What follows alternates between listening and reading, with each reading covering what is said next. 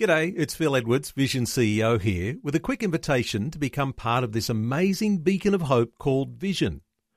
Together we can put our love into action to help people of all kinds build or rebuild their lives on the truth of God. Please consider the part you can play during our upcoming Visionathon appeal, remembering that it's your support that makes Vision possible, including this podcast. Audio on demand from Vision Christian Media. Exploring faith and the future. Neil Johnson and Bible teacher Dr. Kameel Majdali. Some more today on biblical meekness. And no, we don't mistake meekness for weakness. We understand meekness as a quiet determination to keep on going, even when there is opposition. When we talk about this meekness that we've seen in Moses, in the life of Jesus, and those examples from Isaac that you've talked about over earlier episodes, Kameel, is there a practical key that we can hold on to that takes us to a point where we can appreciate the power of this meekness in our own lives? I always believe, Neil, that the Word of God is practical. And unless we recognize and apply those practical principles, we will not get the benefits that God would have us to get. It's like eating quality food but not deriving the nutrients found therein. When it comes to biblical meekness, I believe there's a link between it and a very vital but often neglected character trait or activity. Let me read it to you here in Psalm 37. In Psalm 37, it says, "But the meek shall inherit the earth and shall delight themselves in the abundance of peace." Now that's verse 11.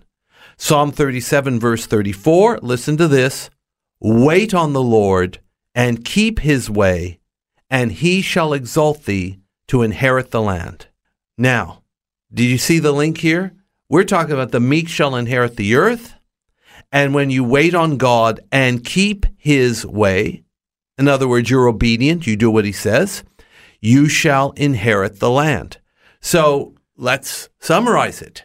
Meekness is linked to this important quality and important discipline of waiting on the Lord. We might say, how long must I wait? Is this waiting something of a humility, something of a setting myself down and waiting for the deliverance, waiting for the empowerment, waiting for the encouragement, waiting for the blessing of the Lord to come? Well, this is going to take a little time, but let's do what we can within the time we have. Waiting on God is not just an event. It's a process.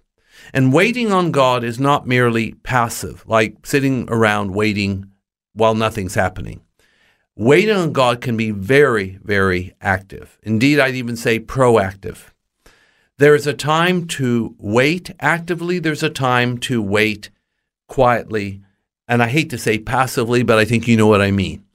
So what it actually involves, when we consider it, it really is part and parcel of meekness. Because what waiting on God is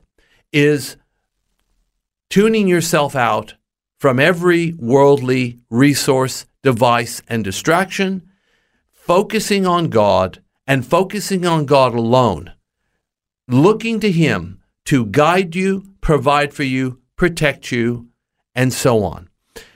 When you think about it, we've been talking about Isaac in other programs, how he had a spirit of biblical meekness and he inherited the land of Canaan. Well, basically, he waited on God quietly, and God spoke to him, stay in the land, but he also waited on God actively by sowing in the land, tending the sheep, digging wells. In other words, what it says here in Psalm 37:34, wait on the Lord and keep his way. He was doing exactly what he was meant to be doing. So in our context, we need to come to God, hear God, do what he says, and for the things that haven't yet happened, wait patiently till he brings it to pass. Faith and the Future with Neil Johnson and Dr. Kameel Majdali from Teach All Nations. For more from Dr. Majdali, including books and DVDs on prophecy, Bible commentaries, plus today's and other episodes of Faith and the Future, go to vision.org.au. Thanks for taking time to listen to this audio on demand from Vision Christian Media. To find out more about us, go to vision.org.au.